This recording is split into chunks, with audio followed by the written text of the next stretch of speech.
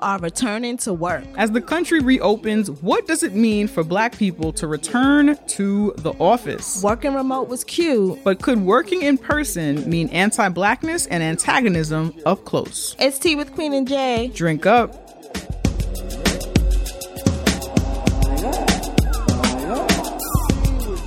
What's up? Nothing. I'm kind of obsessing over Doja Cat this whole week. The album dropped. Really? Yeah, the album dropped and it's really good and she's really talented. But I'm sure Have you listened to the whole album? Yeah, it's fucking good. But it's like, not that I'm not a person who can't listen to problematic people, but like I know she's like racist and doing colorist shit in the background. But I'm just dancing to it and loving it. It's a really good album. She's my favorite white supremacist. Favorite, yeah. She was... Favorite white supremacist. Yeah. When you say she's doing colorist shit in the background, because we know she was in the racial chat room showing feet. Yes. If you don't know that reference, you missed it. But... there was some, I don't know what kind of rooms, but video chat rooms with white folks that she would be in, white men in particular, and kind of playing to kind of racist racial humor to gain favor with them. So she was doing that shit. I think we might have talked about it on here before, but she like issued an apology for that shit. It was a bad apology. I didn't think it was a bad apology. Music, though. That's funny. I didn't think, from what I remember, I don't think it was a bad apology. I just felt like that's one of those things that it takes time. You know what I'm saying? Because like we all know it's a lot of social media girls, a lot of Black social media girls right now whose career they talk about racism, and you know they talk about racism because they have an experience with internalized anti-Blackness that has been documented somewhere. Like, you know that shit exists. You could still smell it on their breath. You know that. So like, I think that her experience as, I believe she's a biracial Black person who's not from the U.S. Isn't she South African? Yeah. Right? Mm-hmm. Yeah. I think the intersections of that complicate this whole white supremacy thing that she got going on. But I do believe that she can like recover from that and not be on that wave and on that tip. So but I think that's a hard thing to apologize for and be believed about. I mean, we all seem to be fine. She's our favorite white supremacist. No, like I'm not even critiquing her apology. I don't care. I just don't think it was a good one. But I obviously do not care. But yeah, I'm enjoying it. If you are into like, that's the thing too. I'm not even into pop, but it's like a pop, hip hop, a little twinge of R&B. This is, you know, what's like the colorist stuff that you're saying? If she's a racist, she's a colorist. I don't know what she did, but if she's in a room of peace and white people, obviously, of course she's. No, absolutely. I thought you might have been referencing a specific incident. Oh but no, yeah, but come on, just like obviously. But yeah, but I don't know. I enjoy it. That's, I guess, a problematic fave. And I just had to get that out and get that off my chest. She's top notch. But I'm trying to avoid making this a commercial for Doja Cat. But how would you compare, I feel like you and I know how we feel about this, but how would you compare enjoying her work as a problematic person to enjoying the work of R. Kelly, who was beyond problematic? R. Kelly? And Basil. You just compared a person being young in chat rooms to a serial rapist. That's all I wanted. What? I just wanted that to be said. You know, there's somebody who's making that comparison. I just wanted to say it out loud. That's all.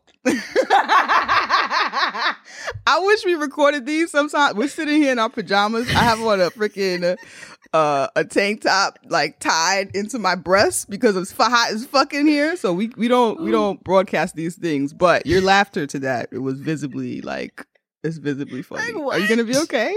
You're a person I would have blocked on Twitter if you said that to me. I would have just blocked. I wouldn't even respond. I wouldn't say that on Twitter. And it's not even something that I think. If I said something about Doja and they were like, well, what about art? Right. That person would be blocked. I wouldn't even respond. Yeah. No, it's a definite difference. I do feel like a lot of people like to conflate these things. That's why I wanted to bring it up. Oh, that was funny. Yeah, Doja Cat is our favorite white supremacist. And yeah, I just hope that she's not on that shit anymore. I really do. Yeah. Welcome to Tea with Queen and Jay. We are two womanist race nerds talking shit over tea, dismantling white supremacist patriarchal capitalism one episode at a time. I'm Queen. I'm Jay. And this is Tea with Queen and Jay. Ow. If you would like to follow the conversation being had on this here podcast, you can use our hashtag #TeaWithQJ. We love when you use that on all the social medias. We also love when you use the hashtag #PodIn, and that allows other people on that hashtag to find Tea with Queen and Jay. If you are not already following us on social media, I saw someone who was like, I don't know their @ We say our @ every week on this here program. That was a little funny to me too. That was a little funny. Every week on this program. It's funny to me too. It's funny to me too. @TeaWithQJ on Instagram and Twitter. We are also on Tumblr and Facebook where you can follow us there. We want to hear from you. We love to hear from you. Send us email at teawithqueenandj@gmail.com. We love when you send us questions, comments, feedback,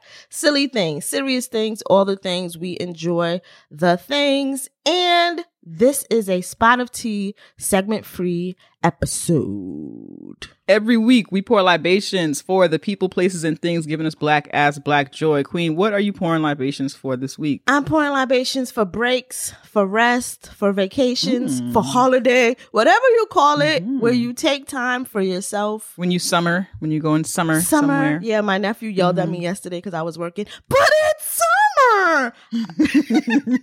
Whatever you call it, to take time for yourself, for leisure, to step away from work and all of that shit.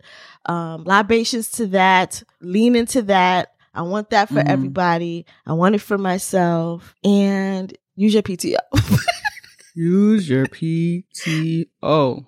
Use it. Use it. It's yours. It's yours. Use it. Use it. Use it. Don't worry about the job falling apart when you leave. Use it. That's the job's problem. Exactly. They're not worried about what happens to you if they get rid of you. At all. Okay? So that position will be right on Indeed. Next day. Okay. It might be there now. Yeah, so that is my libations. My libations is to break holidays, vacation, rest, summer, all of that. Yeah, so I'm pouring libations for this week. What are you pouring libations for, Jay? I'm pouring libations for Pride Month. Happy Pride, everybody. Happy Pride to all the queer babies still navigating coming out, whether it be about coming out about your sexuality, gender identity, or something else. Libations to all of you. There have been kids in my family been coming out left and right. I love the gay agenda. Fucking love it, yo. Delicious. It's been nice to see them come out in ways that are not like trauma filled.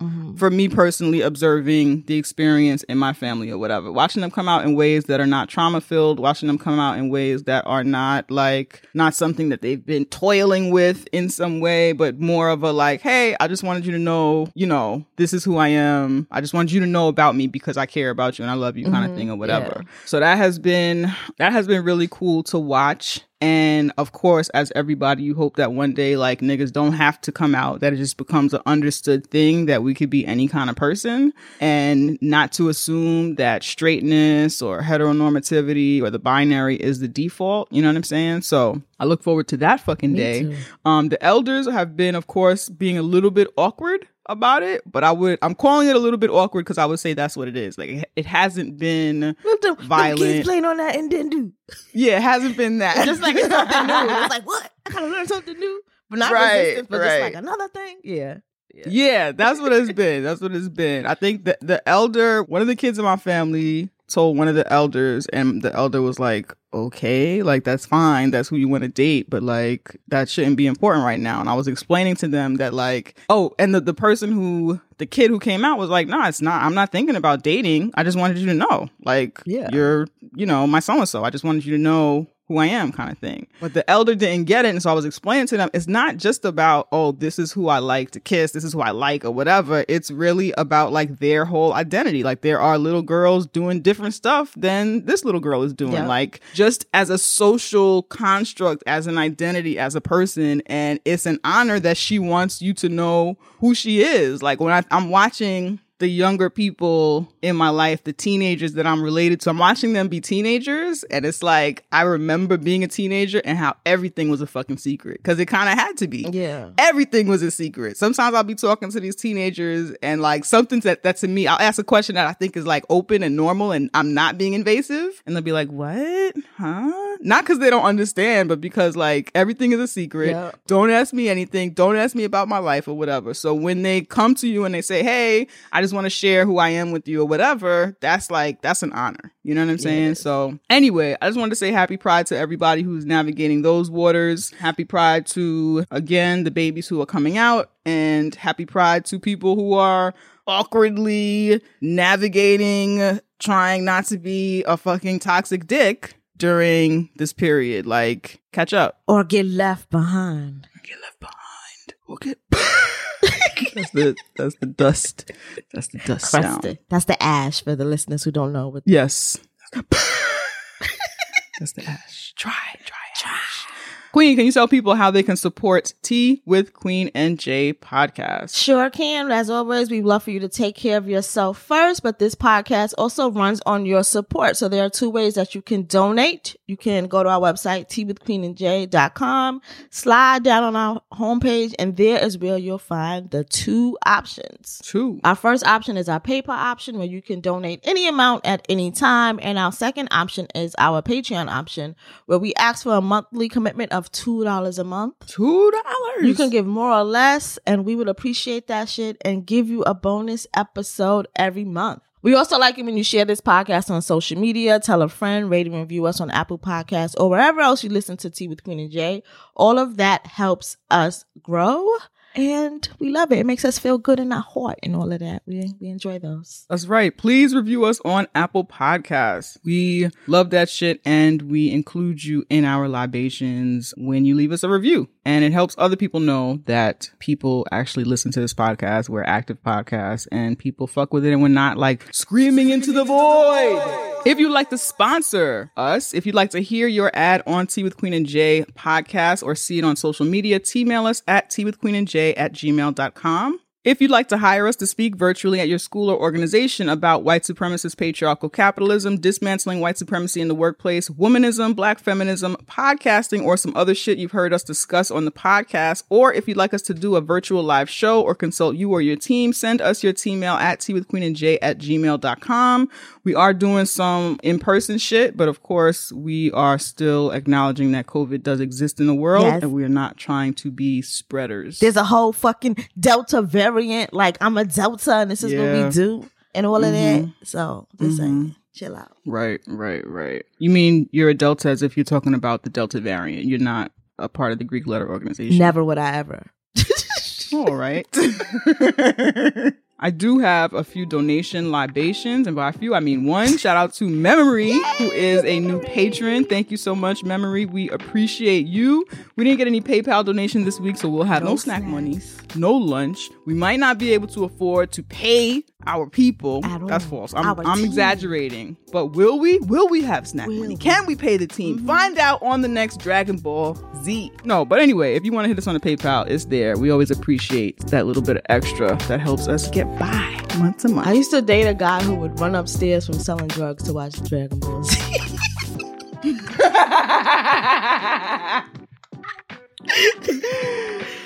That is funny. It makes sense. Yeah. It adds up. Yeah, that's not a shocker.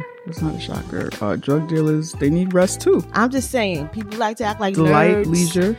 Nerdy stuff doesn't happen with the gangsters. Right. That was a person who would run upstairs from selling, I guess, crack. I don't know what they were selling, to watch Dragon Ball Z. Just saying. That's it. It's important. These are the kind of important conversations that we have on Tea with Queen and J. Yes.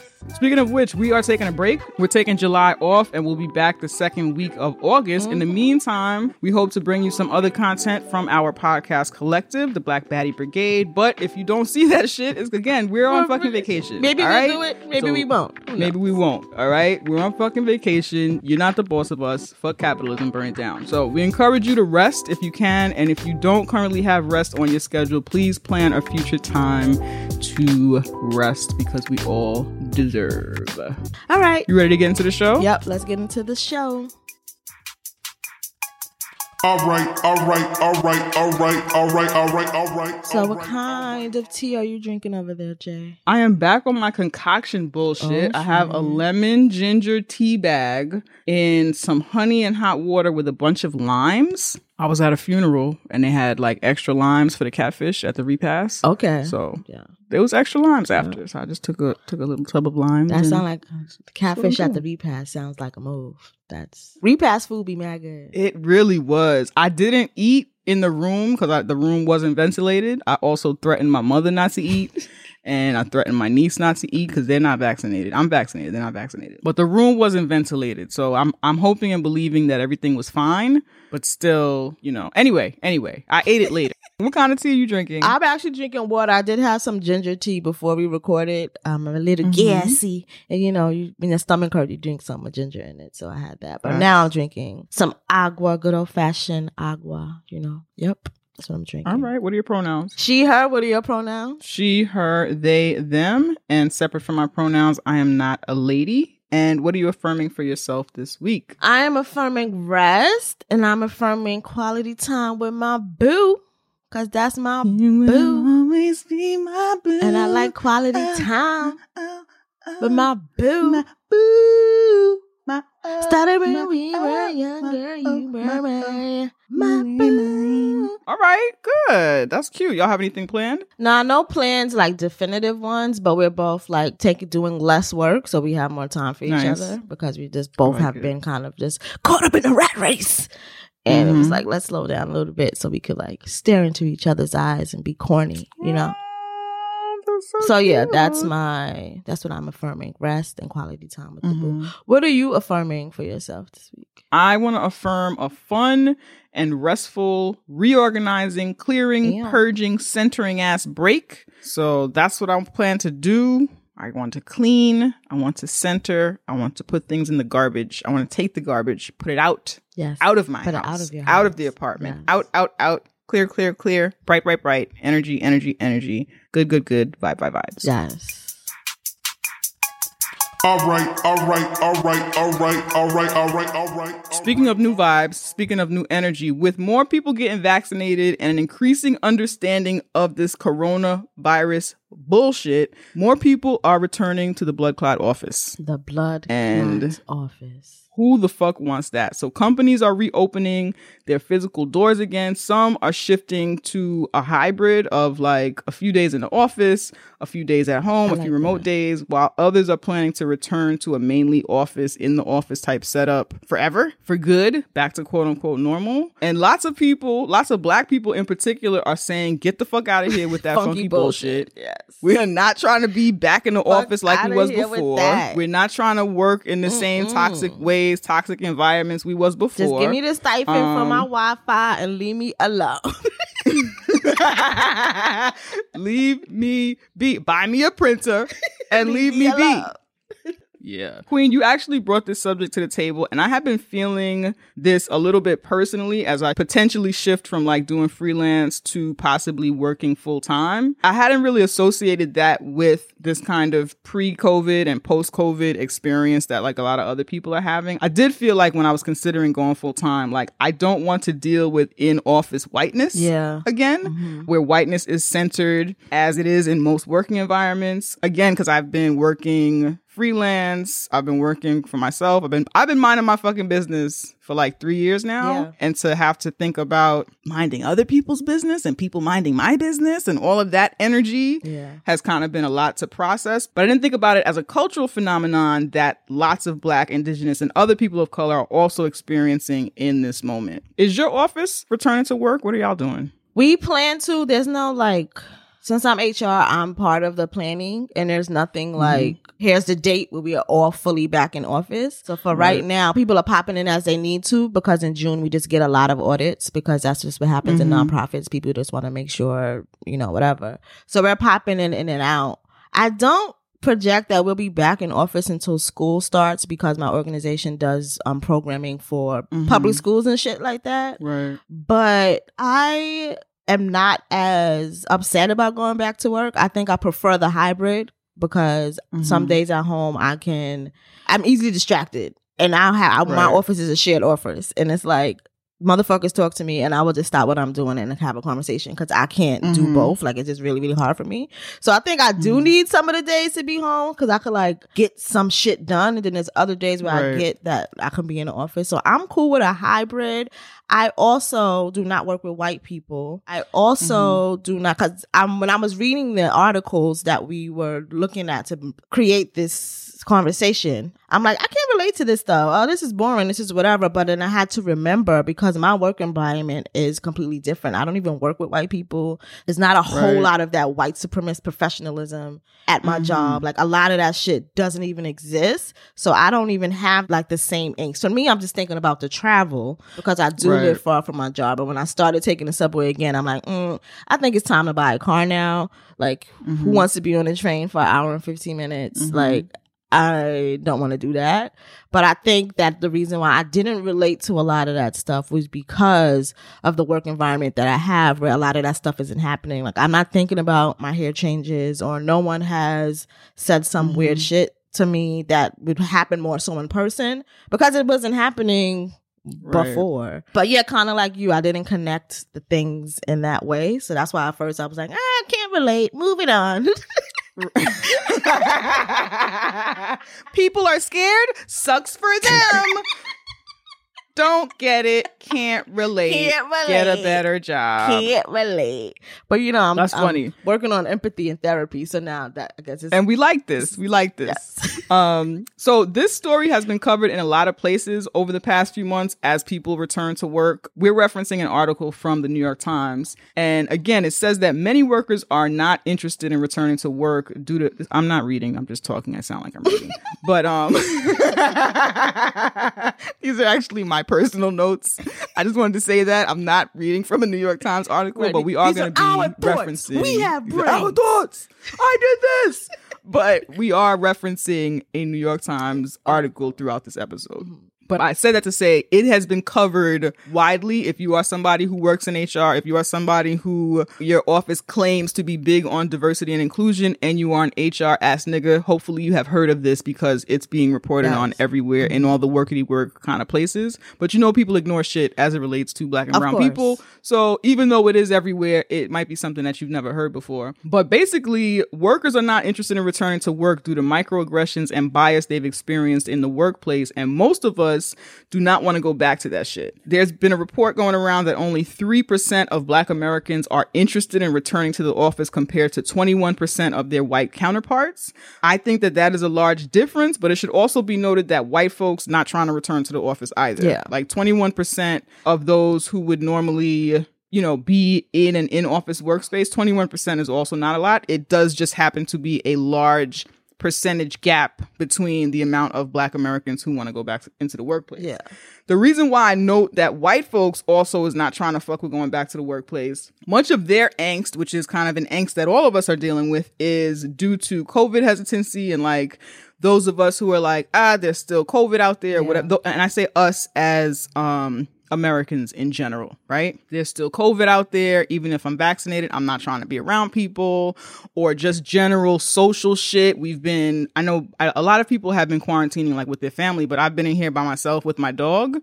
There were periods of this when I, had a partner. Before a lot of this, I have been in here navigating quarantino by myself, right? And so the anxiety kind of like being in a space when you are with people all the time and navigating that shit again. A lot of people don't want to work in the same kind of toxic ways that we used to work. Yeah. We were prioritizing work over ourselves, work over our mental health. And there have been people, even though a lot of people working from home end up working more hours, there have been people that have found a certain kind of balance and a certain kind of peace in working at home. And so again, I say that because that's across the board for most people, regardless of race. However, when we add the intersections of race and gender and other marginalized identities, disability and shit like that to this mix, then you have people who are dealing with a whole other host of valid anxieties when it comes to returning to the workplace. So for Black folks in particular and other people of color, we're also not interested in returning to toxic whiteness,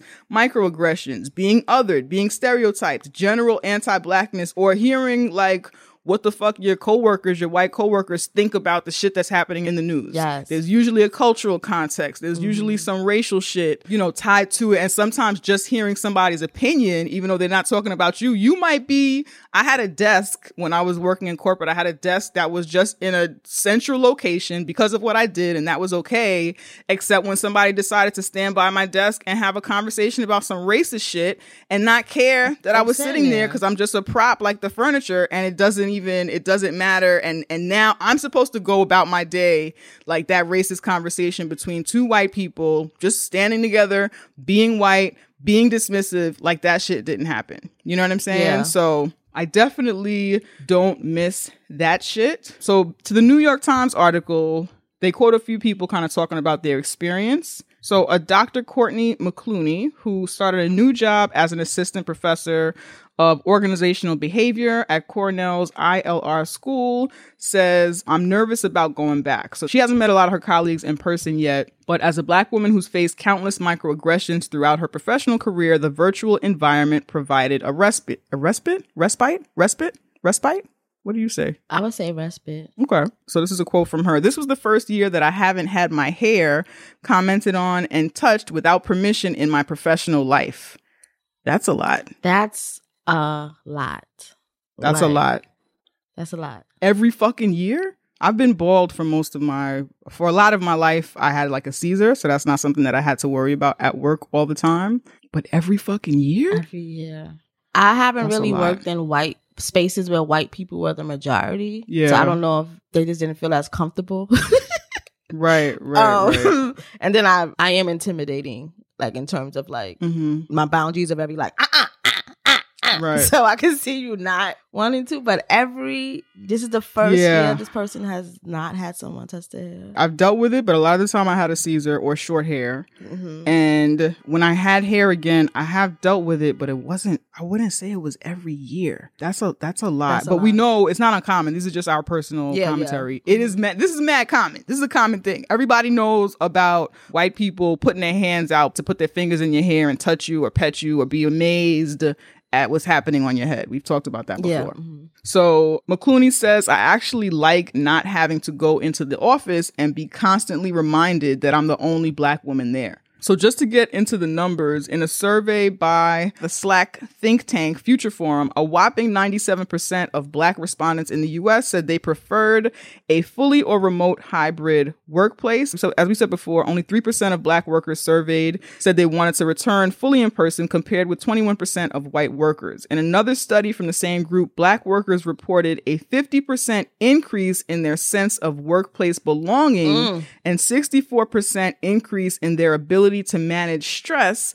once they began working from home. Wow. This, I could say, I definitely can relate to. So we all know that I've been podcast producing and all of that has been remote. And I have felt, as compared to in other environments, I have felt more included in what we're doing. I have felt like the work that I have done, I have been celebrated for in this space in ways that I haven't been before. And I feel like a lot of that has to do with the work. The focus is on the actual work that I'm doing. Yes. I'm sitting in a box. I'm sitting in a virtual box and I'm doing work, and you're hearing me produce my work, and you're focused on that. You're not focused on whether I like to go to lunch with you motherfuckers. Yep. You're not focused on, does Janicia look happy when she's sitting at the workplace, or does she look like a scary Black woman? How come she never wants to do happy hour with us? Right, like, exactly. She's not blending into the culture, and it's like, that's not the job. Exactly. You're not focused on when you come to my desk and you ask me something and I say, hey, and you're not focused on like, is her voice too deep? Does she sound chipper enough or whatever?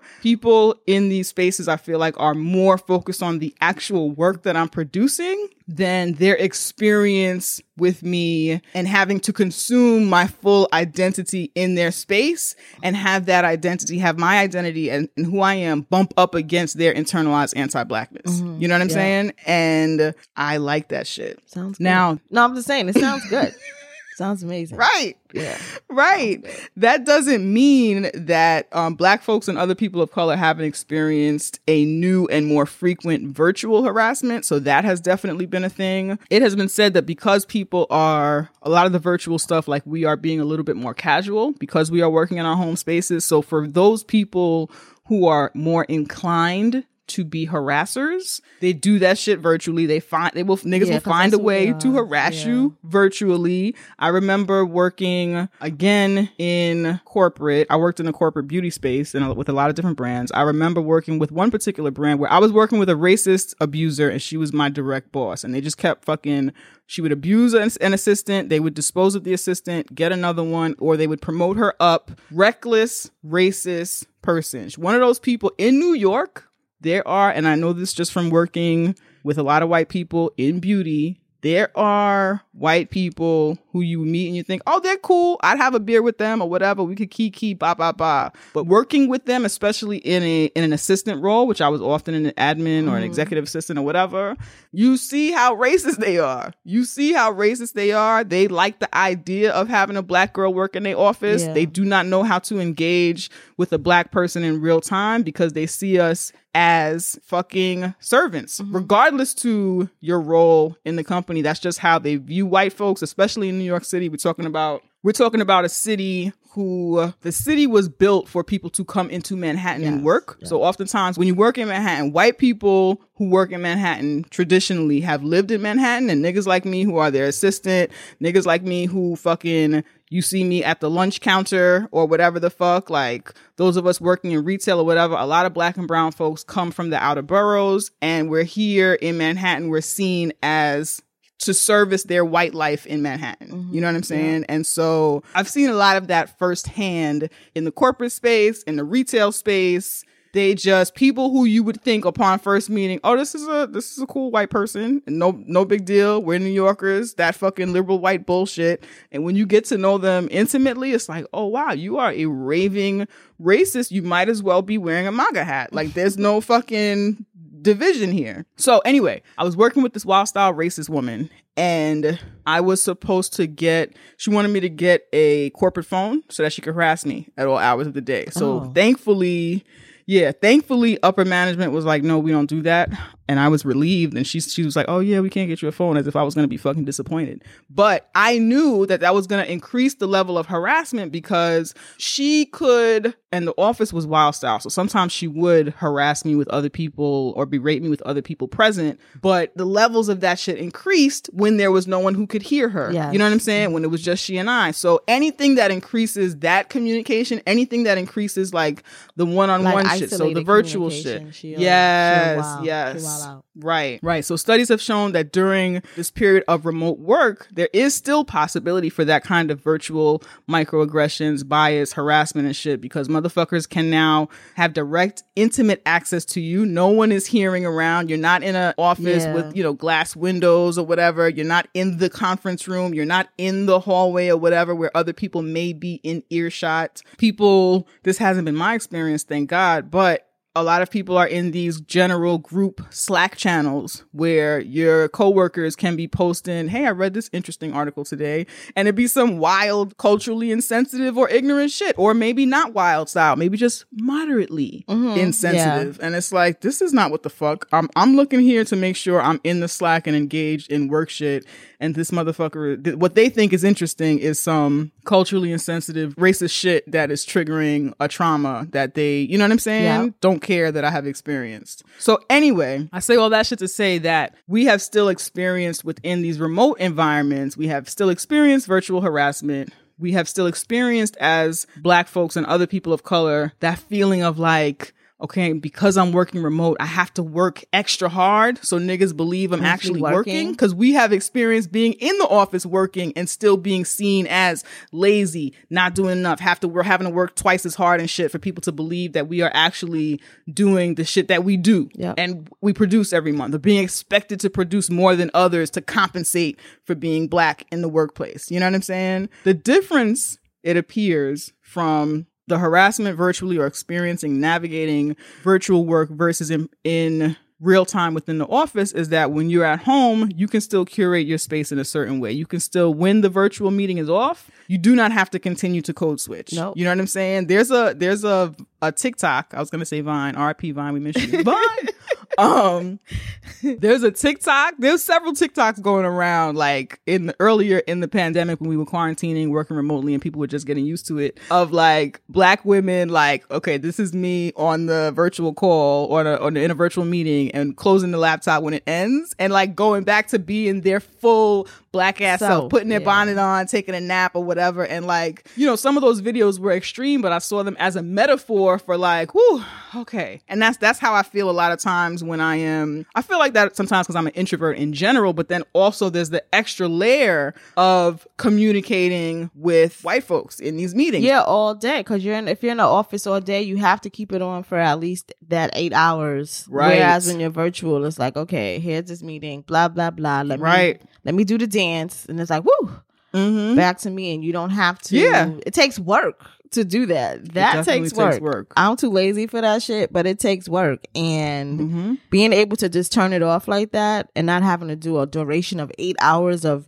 that fake ass smile, making your voice high pitched, because a lot of us do that because that makes people feel like we are, I don't know, engaged to some shit. I don't know what the fuck. What the fuck did they think the high pitched voice?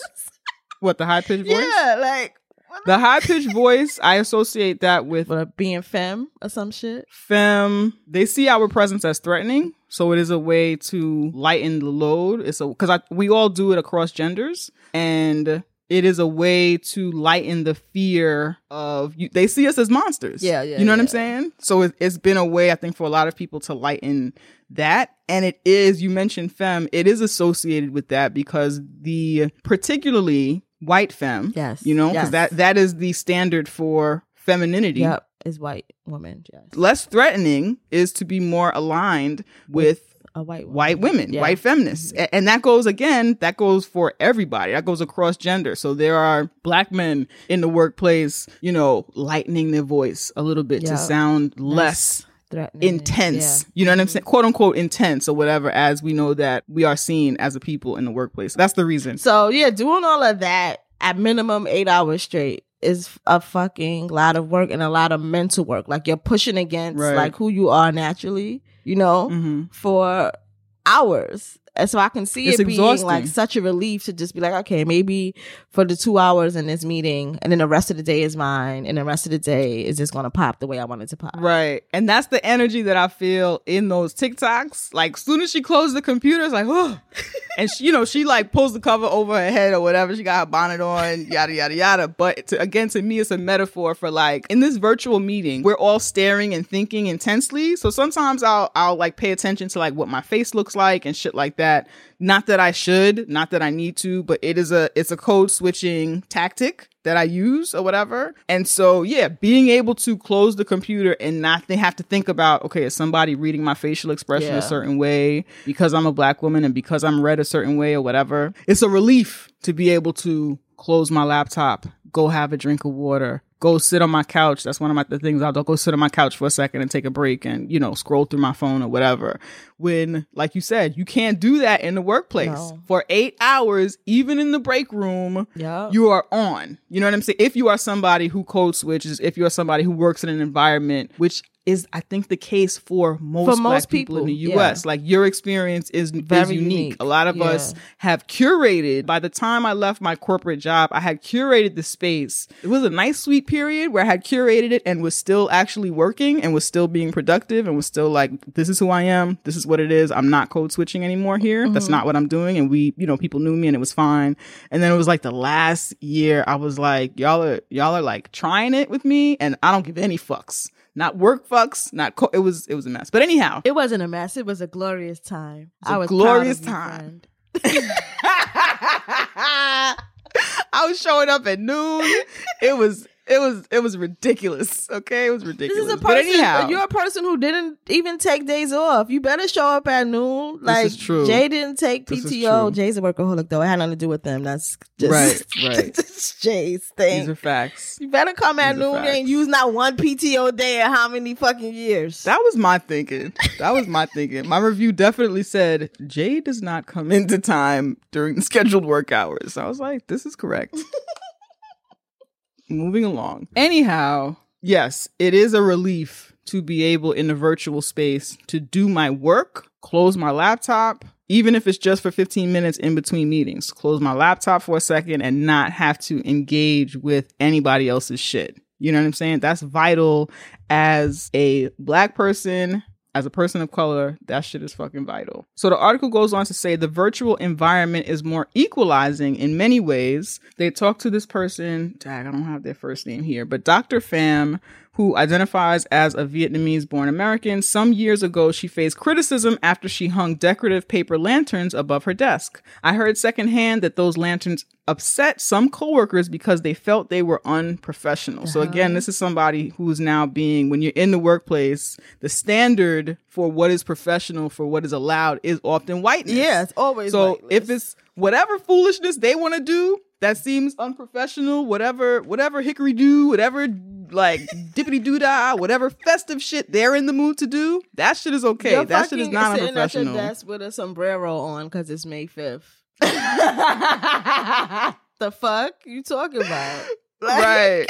Right. So now she displays, these are back to the paper lanterns. Dr. Pham now displays them proudly in her home where anyone in a virtual meeting with her can see.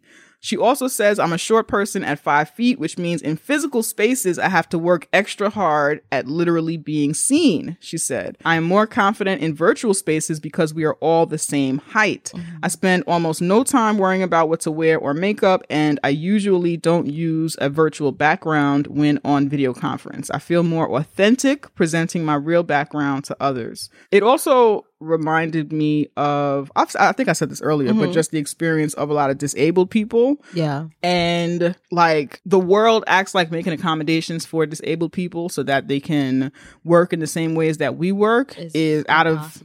It's impossible. It's expensive. It's unreasonable. We shouldn't have to do it or whatever. And since so many of us have been working remote, like a lot of the barriers for some disabled people have been lifted because they can work within the space, within their home space, which is already set up for them, and, work from home. So there has been conversation. I have observed conversation on Twitter with a lot of disabled folks talking about like what it looks like now to quote unquote go back to normal. Yeah. You know what I'm saying? And getting rid of a lot of the accommodations that we made during COVID that actually helped a lot of folks who always needed these accommodations as disabled people. So I thought that was interesting, especially when Dr. Pham talks about like this leveling of like how we look, like something as simple as height that, as a taller person, I don't have to think about or whatever, but just how that can be something that further marginalizes someone, especially in spaces where people are talking over each other or your presence commanding a certain quote unquote physical presence sometimes dictates who can do or say what, or who is acknowledged as professional, whose opinion is acknowledged as valuable and worthy. So that is another like really interesting thing, I think. That is interesting. I've never thought of that. I am a short person, but people always think I'm bigger, and I think it's because I'm a Black woman. You know what I'm saying? Right. But I could see that. I do have issues with like being talked over and stuff like that, but I always conclude that with like being a woman or being a Black woman. I never really thought about my height. I wonder now. I'm sure it's a part of your intersection. I'm sure that it plays a role. Like, we know that Black women of all heights experience that, but I'm sure there are ways that you experience that those of us who are taller than you probably don't. You know what I'm saying? Yeah, that makes sense. Tisha Held, so they talked to another Black woman in this piece. Tisha Held, a Seattle-based tax auditor, said that for many years, being the only Black woman at her organization meant pretending she was all right in front of coworkers when hearing distressing news about a police shooting of a Black person or other racist incidents. Virtual work, she said, alleviates and prevents those superficial interactions when you come into work and everyone says, "Good morning," while you're processing this anger and fear. This morning ain't good. This morning ain't good. That's what you want to do. Remote work allowed her to not have to go to work while processing low-level trauma all the time. This actually reminded me of that fucking time when I had been leaving work to go protest in the streets. Okay? Every fucking season, every year, I had been doing it for years. I've been doing it. This was an ongoing thing. And then as soon as, I think it was either when Trump took office or when he was about to take office, I don't know. It was when white people were upset. Was like a thing. when that was birthed. These motherfuckers, I talked about it on the podcast. I don't remember the episode, but these motherfuckers was in there making signs, buzzing about, galvanizing together, you know, planning when they're gonna go, yada, yada, yada. And I wasn't going to these marches in secret. I wasn't being silent about it at work. I wasn't like, people knew. You've even said like, hey, I'm gonna be late because I was arrested yesterday. Yes. Like, it was that evidence what you was doing. These niggas was, again, I worked in beauty. This particular, my last stint there, for like some years, I was working in creative space in the creative department. So we have like creative stations where you can make signs and we have all the tools to do those things. Mm-hmm. So yeah, right by my desk, they're making signs about, you know, pussies, pink cats, whatever the fuck. They was all together doing that shit. I was like, wow. And I had to sit through that while working. Yeah. You know what I'm saying? Mm-hmm. And if we were working virtually, that wouldn't have even been an issue. Mm-hmm. I wouldn't even know. Nobody would know. Y'all wouldn't know what I was doing unless I brought it up. I wouldn't know what y'all was doing unless you brought it up. And I wouldn't have to sit by while you fucking made your signs near my desk and while I'm trying to work. Like that would not have been an issue. Mm-hmm. And just like, for me, there was like the hurt of like processing, because it was such a chill, like creative environment. Like, yeah, we would go to drinks together and shit like that. But like, it hurt my feelings, not out of surprise, but I'm still a human person. Yeah. It hurt my feelings that like, wow, these people who like fuck with me and I fuck with on some level, I've been doing this for years. I've been talking about it. You know, of course, in certain periods in New York, it's like a heightened intensity of this where everyone knows about it. Everyone's talking about it. And it's like, you've been using words of support, but now this white man, this thing makes you like a little bit uncomfortable and like shifts like your experience with whiteness a little bit. And y'all all together, we all in here making signs because we all have to unite on this. Are you fucking crazy? Yeah. That was ableist, but are you fucking like, what the fuck? Are you fucking ridiculous? Yeah. Ridiculous. So it reminds me of that. And that's the type of shit that I don't miss. You know what I'm saying? I don't miss. I like looking at these niggas in a box on my computer screen talking about whatever and not getting too deep. Pressing end when it's over. Pressing end for sure. At the end of the article, so the article kind of, again, talks about how a lot of us want to continue to work virtually. But then at the end, this black woman who they were talking to says, as for Miss Held, she plans to head back despite some trepidation. So she plans to head back to the office despite some trepidation because she believes visibility and presence are important, as is reminding people I am here, whether you see me or not. So that actually made me a little bit sad because it was another reminder of how a lot of us as black people, it's like, it sounds like she's concerned. This could go either way. Yeah. Right. Okay. It's either, as a black woman, like, you need to know that it's a black woman who works in this office. There needs to be representation. You need to see me. I need to be present for other black folks or people of color who work within this space. There's that, which is still annoying because this is like labor that this person has to do to represent because of the overall system of white supremacy. And it's 2021. Why is that still that kind of responsibility? There's that. Or there's the other thing, which also makes me sad, is that this person might feel like, if I don't show up, if you don't see me physically, you might not think that I'm working, assume that I'm not working, count me out, not include me in meetings and decision making and shit like that, not consider me for promotions and stuff like that, which is, again, something we worry about these things because we have to worry about these things in ways that our white counterparts don't. So that kind of made me sad too, when like the reality is that a lot of us it would be better for our well-being to spend more time working remotely. It's like we still have to think about, okay, well, what does that mean holistically? Like, what does that mean? Right. Holistically? Yeah. Even if my employer says, sure, you can work remote, it's like we still have to think about, okay, so now what's that mean? How y'all gonna treat me? How y'all, you know what I'm saying? What's the vibe? Because you're gonna be like, Tisha works remote. Right. Yes. I don't know what she be doing. I don't know what she be doing, but Is she really working? I saw a child in the background. Yeah. Yeah. But yeah, that was my concern, that like the way that article ended kind of made me feel sad and unsettled. How do you feel about working remotely versus returning to the office? Yeah, I said it a little before, but like, I think I prefer a hybrid. I also work in a place where there's still levels of professionalism where I'm like, nah, this needs to be dismantled. Like, that doesn't mean that and shit like that. Because that exists even if you work with just black people or majority people of color, which I work at. So I'm not thinking about the interactions with whiteness in those ways. think, God, I'm not thinking about those things, but I'm just thinking about kind of like me and how I've gotten used to being left alone to my work. So I can just do my work and you're not asking me questions about the printer and you're not fucking trying to make that small talk. I do not like small talk. So you're not trying to, hey, what did you do this week?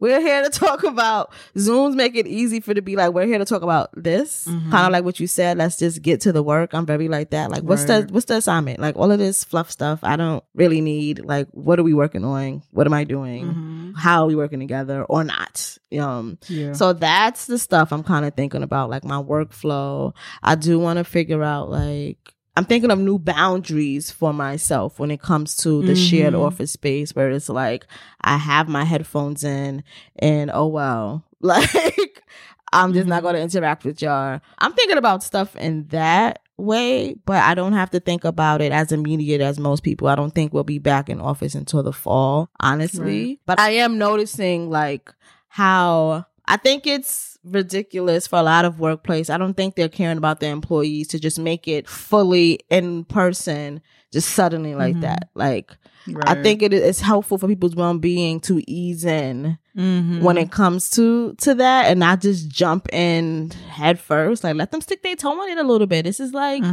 different. Like when I started going to the office every once in a while, I even underestimated with my train ride how long it was. I'm like, oh, I forgot it was like, you know, like just I don't like that they're not allowing people to warm up. And then it's like, for a lot of jobs, it's like, why are they in office? Like, and it's a sense of control. Like, I feel like lots of companies would save mad money if they didn't rent an office and maybe every once in a while just run a conference room if they need to do communal shit. But if everyone's at home and you're giving them a stipend for like Wi-Fi and shit, like I feel like the overhead just makes more sense for people to work from home. And I don't get the insistence on like the control. Like we have to be in here doing that. Like that shit makes me uncomfortable and it's whack. Because a lot of us don't need to be in person. Right. Some companies have been arguing that it helps to like breed an environment of like working together, being in community, building like rapport with one another and stuff like that. But that really fails to acknowledge the experience of Black and brown folks who have been saying, Black and brown and other marginalized folks who have been saying, I am experiencing microaggressions at work. Yep. I am experiencing bias at work. We've been saying this for years. Yes. Why would we now want to go back to that? And one person's, and by one person's, I mean white person's building and rapport and shit like that is often at the detriment of the Black and brown people within their work environment. Exactly. You know what I'm saying? Their understanding of galvanizing together. Like we are often, as Black people and other marginalized folks, we are often left out of that shit. Yep. So it doesn't have, the vibes are not the same. It's not at all. It's also like, to me, I feel like, and I do work for a smaller organization, so it could just be my limited view of like working in a big corporate space. But like, I feel like if it didn't transfer into the virtual space, it says a lot about your culture. It says a lot about whatever you call togetherness, that like, of course we're not together when we're working remote, but there's ways, if the rapport is already there, then I feel like it's there. Like, I don't get, it's not going to be the same for sure. But like, if you feel like you're losing that, then I think it may have been something in whatever structure of culture or rapport or whatever the fuck you had in the first place. Cause I think that's possible, but I also think that for white folks, a lot of them just like playing together. And I think I would enjoy sometimes playing together too if I didn't live in a white supremacist society. That, yeah, sure, we can all play together. We can be together. This is cool. I might like going to work and feeling valued for the actual work that I do. I might like going to work and not feeling like, you know, at every turn, at every corner of the office is going to be two people having a conversation about whether I deserve to live or die. You know what I'm saying? Like, and again, not in such blatant terms, but a lot of these casual conversations about politics to me often feel like, do Black people deserve to live or die? Yeah. You know what I'm saying? And I think especially for those of us who are extroverts, like a lot of us might feel like, yeah, let's get back in there. You know, I like working. I like being in a space with others. That might be the vibe. But those are the vibes that exist in a world. When we talk about, for white people, that can be their world and that's just it. For the rest of us, that would have to be a universe where white supremacy and certain forms of isms and marginalizations did not exist. You know what I'm saying? Definitely. So you were talking about going back to work full time, possibly. What are your apprehensions? Like, what are you thinking? What is that making you feel? I have been thinking about like, okay, you like me, you like what I do in a virtual world. Are you going to like me in full time? You know what I'm saying? Mm-hmm. How is my physical presence going to rub up against your internalized like anti-Blackness? Are you going to like the way that I respond to you in person? Are you going to be uncomfortable when you see me in real time talking with my hands? Are you going to be, because communication is a sensory experience, and depending on your ableness or whatever, like all 5 of your senses might be alert and taking in my communication, and your anti-Blackness is going to rub up against that. And what does that look like for me now? You know what I'm saying? And so, so I've been thinking about that shit. Is it going to be okay for me to be my full self? Am I going to be subject to people thinking I don't care because I'm not enthusiastic enough in this kind of white enthusiastic way that they understand enthusiasm? Am I not going to be seen as chipper? I remember working. The fuck is chipper? I know what it is, but what is it? I don't know. Exactly. I don't really know. When we was working in retail, because we used to work together, for anybody who doesn't know, I remember compared to another manager, this was, I guess I would call them a white Latinx manager, but they was like, obviously, like, you got a Black grandma, you wear an afro. But anyway. They had an afro. Yeah.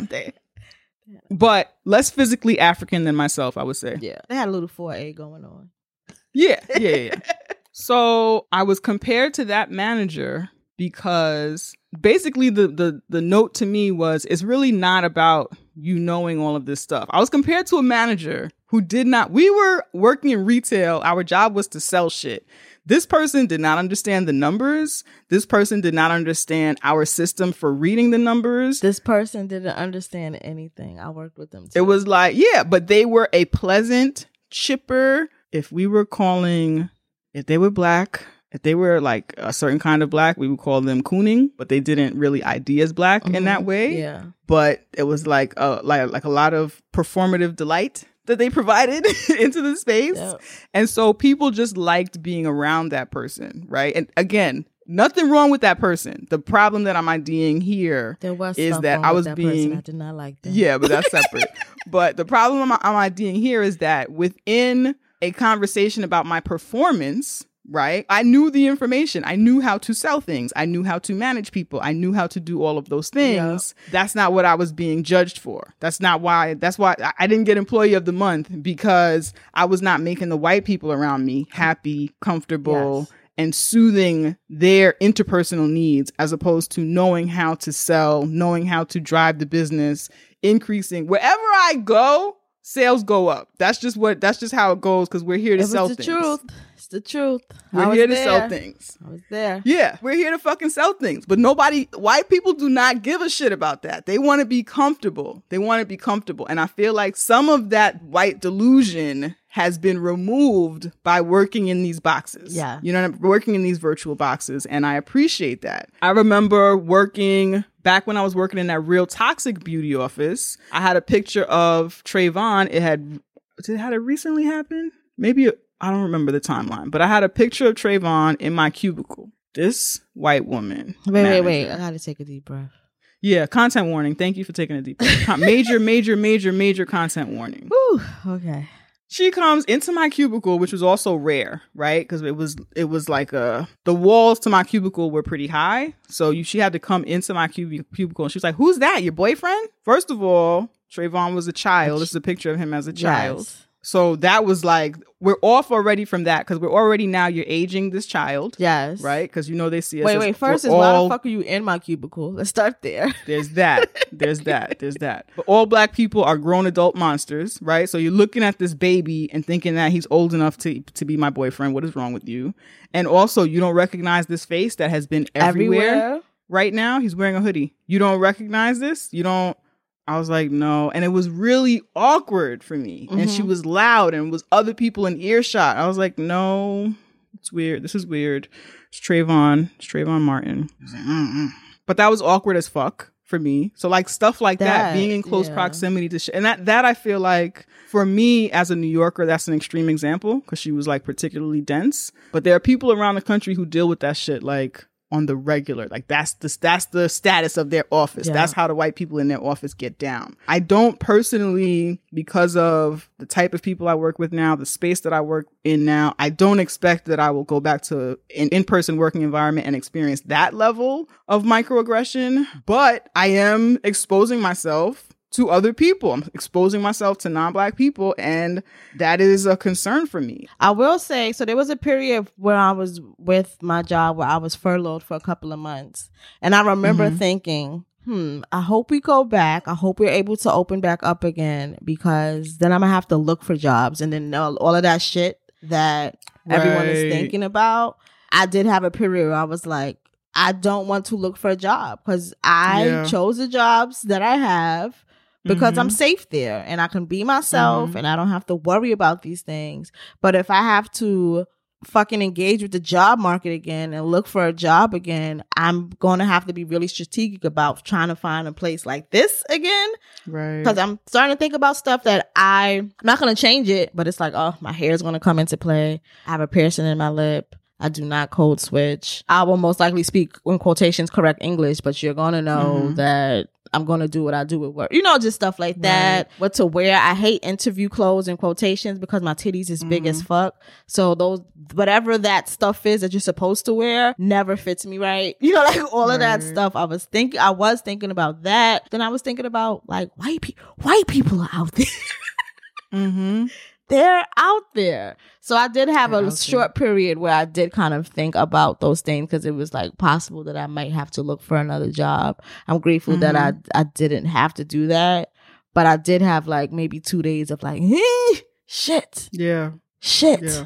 So I forgot about that until you were bringing up the things you were bringing up. Right. Right. Yeah. It's like, am I going to be now subjecting myself to an anti-Black judgment of others just by showing up and being myself? Especially since we've worked so hard to like remove ourselves from that, or if we figured out ways to just like be ourselves in these ways that I'm grateful that we have, but it's, you know, still the world out there.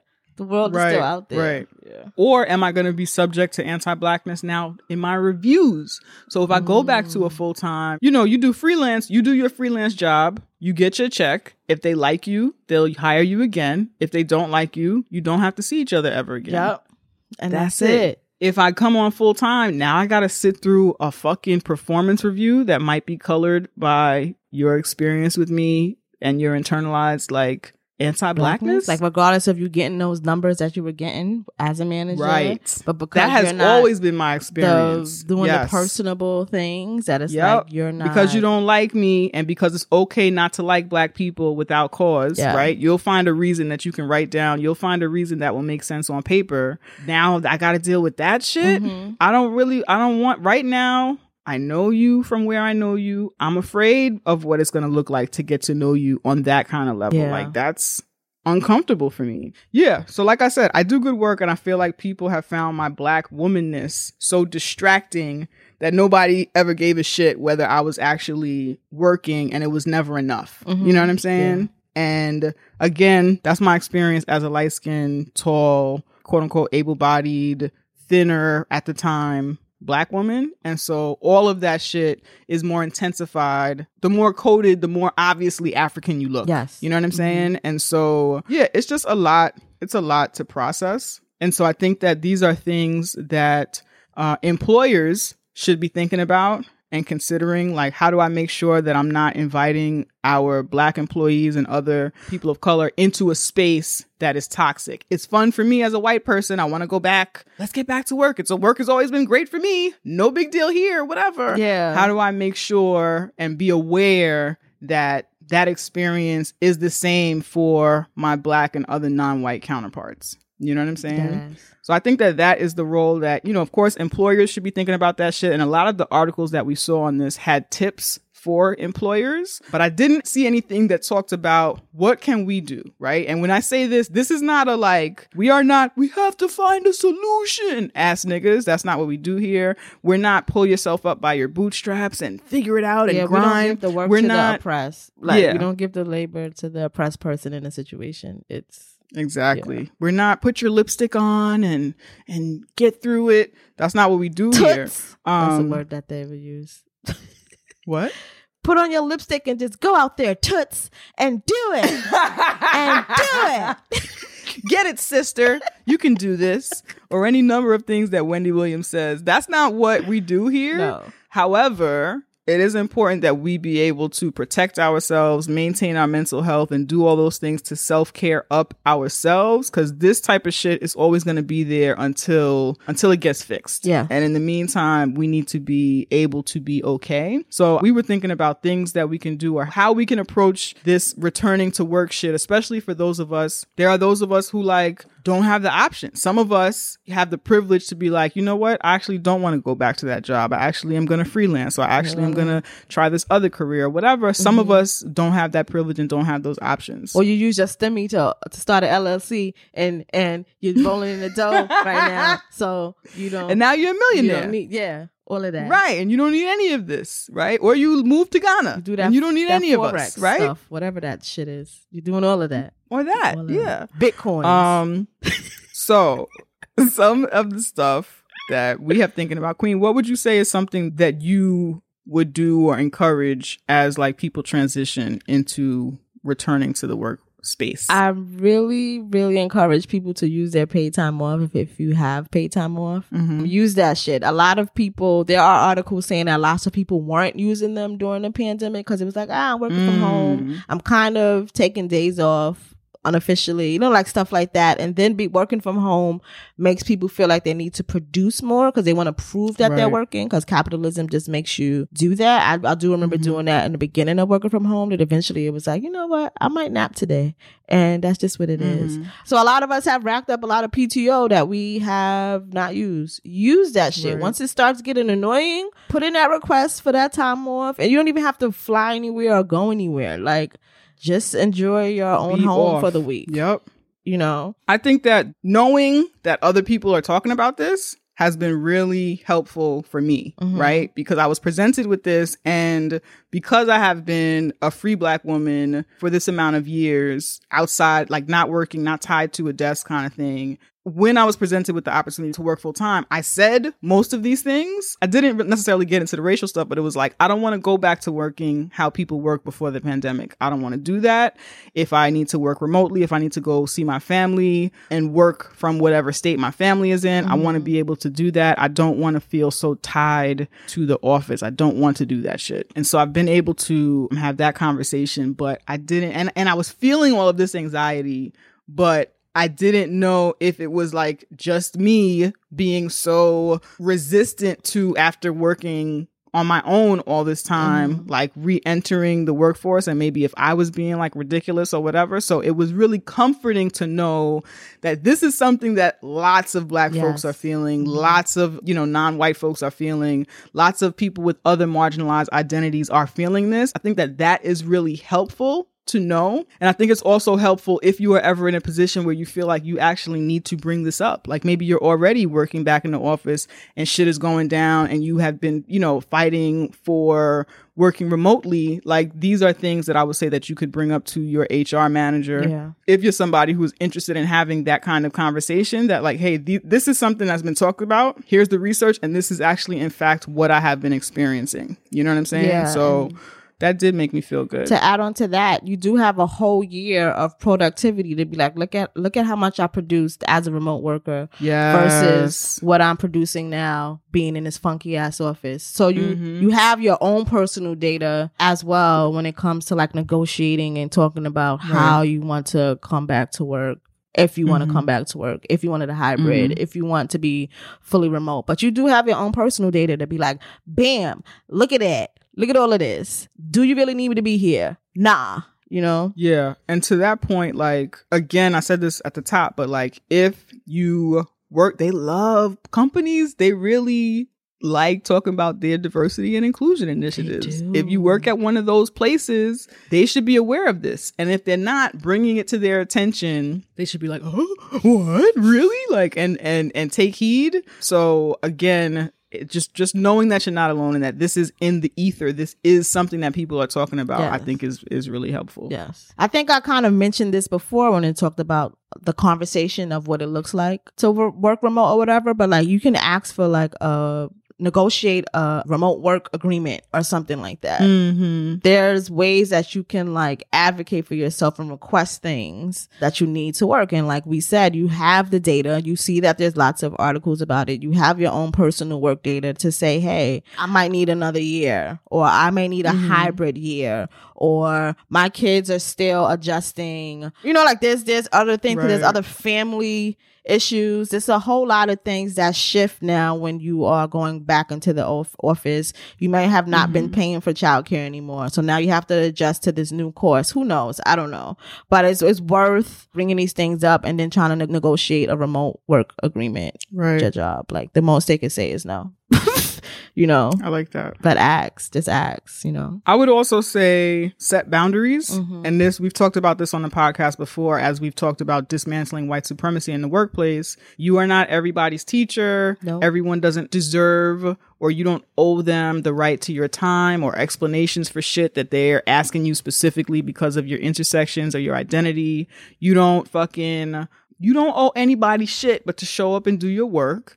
And go the fuck home. You don't. Like, a lot of us feel these, and rightfully so, because white supremacy, a lot of us feel these internalized, white supremacist patriarchal capitalism specifically, a lot of us feel these internalized pushes to like do more, be twice as good, produce more, work extra hard, be the person to volunteer for shit, just so that no one can ever say that you're not doing enough or not working or whatever. Like, I think that it is okay to, I'm going to use this word that I kind of mean, don't really mean, but to exhibit a certain amount of mediocrity. You don't have to be the best nigga in the office. You know what I'm saying? And the gag is, you are probably the best person in the office already. Yeah. Take that shit down a notch. You know what I'm saying? You could still do less and still be performing higher than everyone else in the office. You know that's possible. If you're a person of color, you probably have been overachieving. Calm down. Yeah. You know what I'm saying? Calm down. It's not good for you. That's energy that you could be dedicating and pouring into yourself, pouring into your family. Bring it down a notch. You know what I'm saying? It also makes it so you're not disappointed as much when it comes to like being that overachiever, and then it's like you see this mediocre person over there get the promotion. You know what I mean? Like it might help with you not being so like disappointed or like, I did all of this stuff. I don't know. It always helps me to like do less.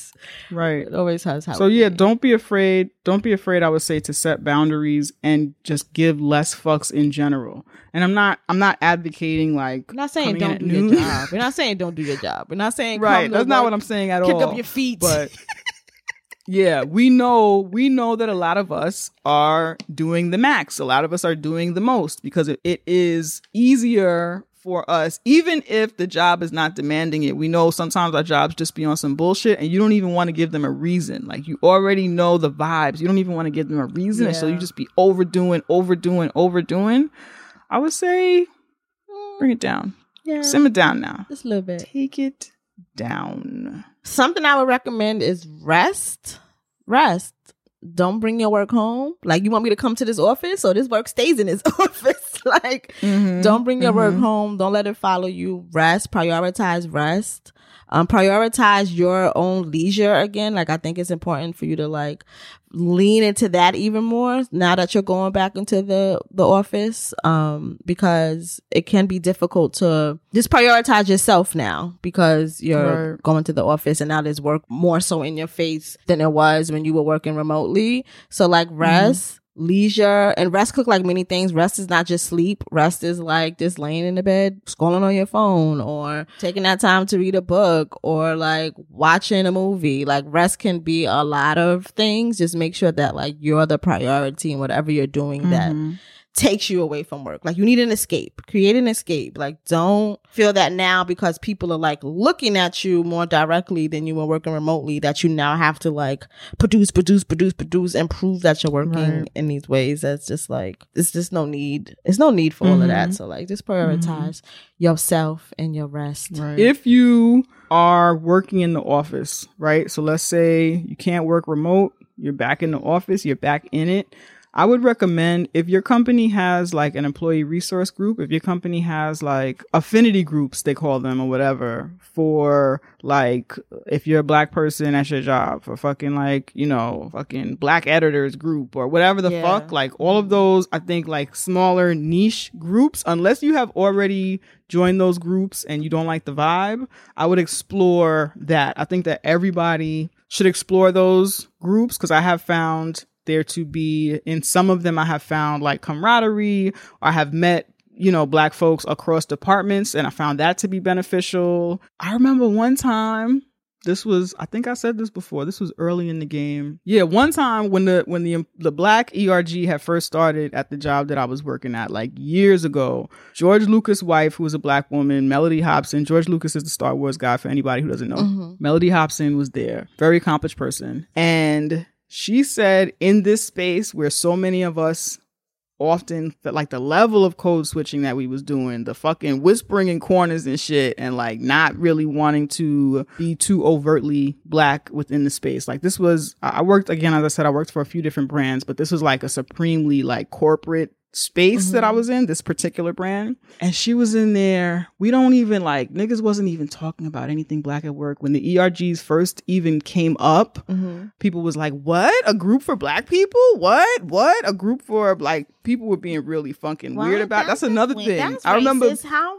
Yes, exactly. How are you solving racism if you're doing I that? remember being at a desk in this corporate office when the ERGs first popped off. And I was in a space with a bunch of other assistants. We were in like this little assistant hub area working. And it might have been one other black girl there. It was somebody who I'm sure calls herself Afro-Latinx, but she was being mad white. You know how that goes. Yeah, sure do. And white women. And the Afro-Latinx woman was like, I don't need anybody to tell me who I am. I'm not doing this, that, whatever. So, okay, so you don't understand what this is for. So if you don't need it, good. But I'm sitting here to talk about like anti-blackness, to talk about, you know, experiencing this kind of shit. I'm here trying to work. Yeah. You know what I'm saying? I'm here trying to work, and I have to listen to a white person talk about how this shit is unfair. I have to listen to a allegedly black person talk about how, and I say allegedly because I wouldn't call her passing. I think if you looked at her, you know she wasn't passing, but she was like very light skinned, like super light skinned. I ID'd her as Afro-Latinx, but does she ID herself? Someone might cast her as an Italian in a movie if she got a blowout. But yeah, so I'm sitting here at the cross sections of this fucking anti-blackness, and I am trying to work. I don't miss that shit. I don't miss it. But anyway, so it was those kinds of vibes. And I remember going to this black work group meeting people who worked like in Jersey and da-da-da-da-da. It was cool to meet other black people.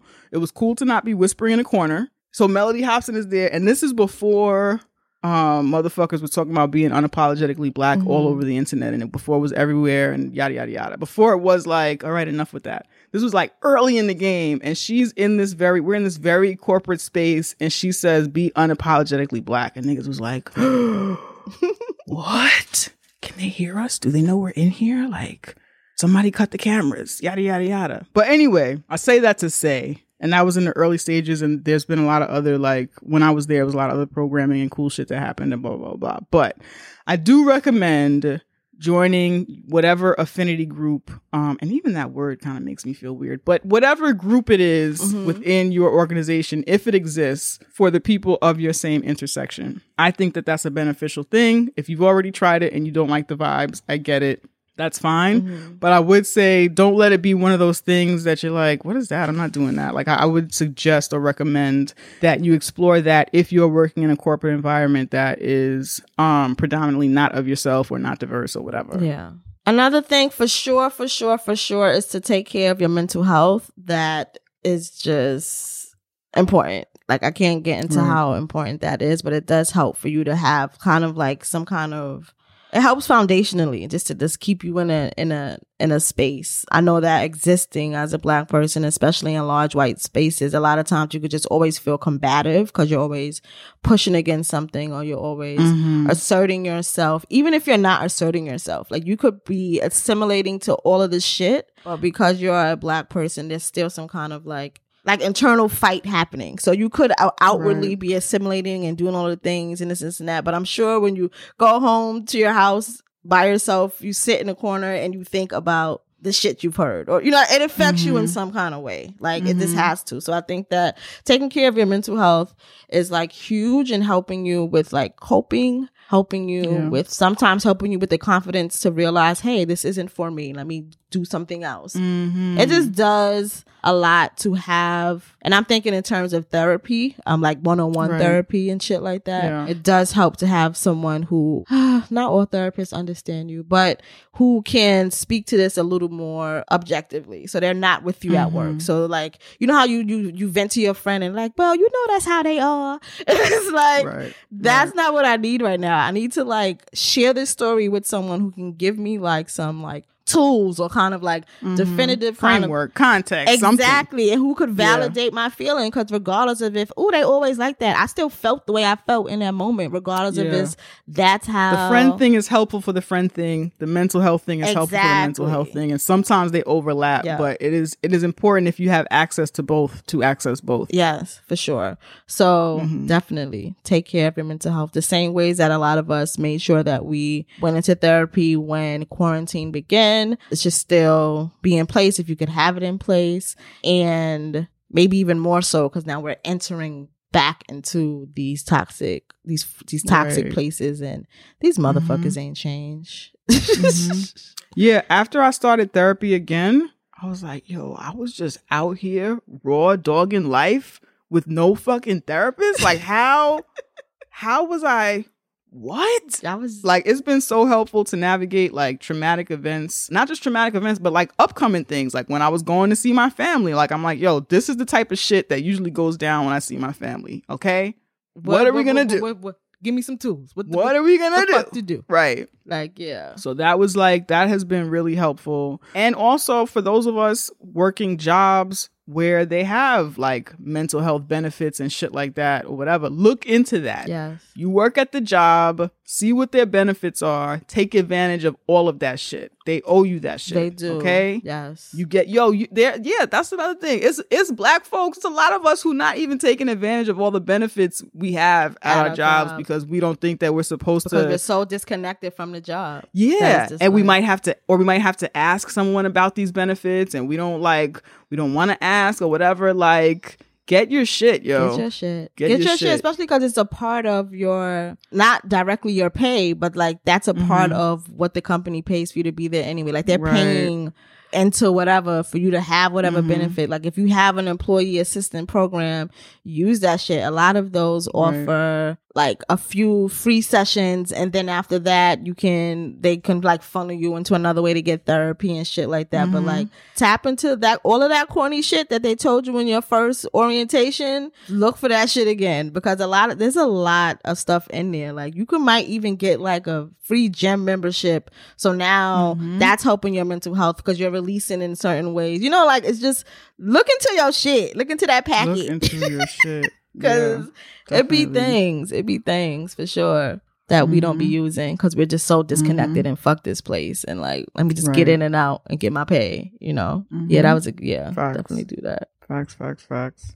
Yeah, yo. I think we did a motherfucking show. We didn't mean to talk about this the whole episode, but it was ended up being like fucking crucial, especially considering that I'm considering like playing with white people in person again, and this was like had to be discussed. So I feel good. How you feel? I'm feeling good. Good. Again, we're going on break. We're excited. We're going to rest. We're going to luxuriate. We're going to leisure. Oh, it's going to be nice. It's going to be so good. Yes, it is. So good. Then we're going to come back with shit because like we have time to think. Like behind the scenes, definitely. Me and Jay were like, I think we're kind of content burnt out because it took us a while to like figure this out. So the break, it will be important for that too because we'll come back like young and, well, not young, we'll be the same age as we are, but older and refreshed. Yes. Exactly. Older and refreshed. Well, we will be on social media, so we'll be active on social media. Again, there may still, like, some content may still pop up on the feed. Yeah, and we'll definitely be on Patreon for our patrons. We'll definitely be on there doing some episodes. Yeah, we're gonna do 2 bonus Patreon episodes. We still have our another June bonus episode to do, so you can look forward to that. Yeah, so in between now and when we come back, there'll be 3 bonus episodes on the Patreon. You'll see that, and then hopefully there'll be some other content in our feed. If you don't see content in our feed, again, we're on vacation. But if you want to hang out with us, again, Patreon is $2 a month, but you can donate any amount that you feel like it. So we'll be there. We've done other bonus episodes that you can listen back to or whatever if you're missing content from us and you haven't heard those already. I know sometimes people like me, sometimes I will like support Patreons and not use any of the benefits because I just want to support the person. But the shit is there. The content is there. If you're having trouble listening to those episodes or you don't know how to access it on your own, I think on Patreon we put like a how to do that or whatever is there. If you're still having trouble, just hit us up and we can figure it out. But yeah, so that's what we're doing. Thank y'all. Anything else? Nope, that's it. Let's go and vacate. Let's vacate. Oh, we gotta do the things. Be sure to follow us on the social medias. We on Instagram and Twitter at Tea with QJ. We are also on Facebook and Tumblr. Hit the follow button there. Send us email, teawithqueenandj@gmail.com. We love when you do that. Visit our website, teawithqueenandj.com. And my personal social media is @thequeenspeaks with an underscore. Follow me, please. And Jay, what is yours? You can find me on Twitter and Instagram at JennyCiaF, JANICIAF on Twitter and Instagram. And yeah, be sure to follow us because I mean, we might be doing other things throughout the month of July, and we would like you to keep up with the shit that we're doing. I know I might be doing a few panels. So if you could follow us to stay in the loop with that shit, that would be cool. Yeah, and make sure you're following us on social at Tea with QJ. And that's it. That's it, right? Yep. It's a wrap. Okay. This podcast was created, hosted, and produced by a Black girl named Naima and a Black girl named Janicia, with editorial support from a Black girl named Candace and social media support from a Black girl named Joe, who is doing a fantastic job. Amazing. Fantastic. Yo, the money that we spend in editing, the money that we spend in social media support, like dollars well spent. It's the best money we've ever spent in our lives. Yes. All right. It's amazing. It's important. We have more room for activities. More room for activities. I love it. I really love it. I'm really thankful for them, Candace and Joe, for being a part of our team, for the work that they do. And thank you all for supporting us so that we can pay people and be equitable and like all of that shit, yo. We fucking love it. Yep, I love it too. All right. Tea with Queen and Jay. We turn up responsibly. I'm about to go lay down. Hallelujah. Blessed be the name of our Lord and Savior. Go lay down, go lay down. Lay down. It's getting late in the evening. I know the sun is going. If you have your Bibles, turn with me to Ecclesiastes 4:9 and when you turn it over to him, you know you can just lay on down and just rest. Watch out there now. And the Bible reads, if you have it, read it from the King James. Lay down. Get on down. Get down.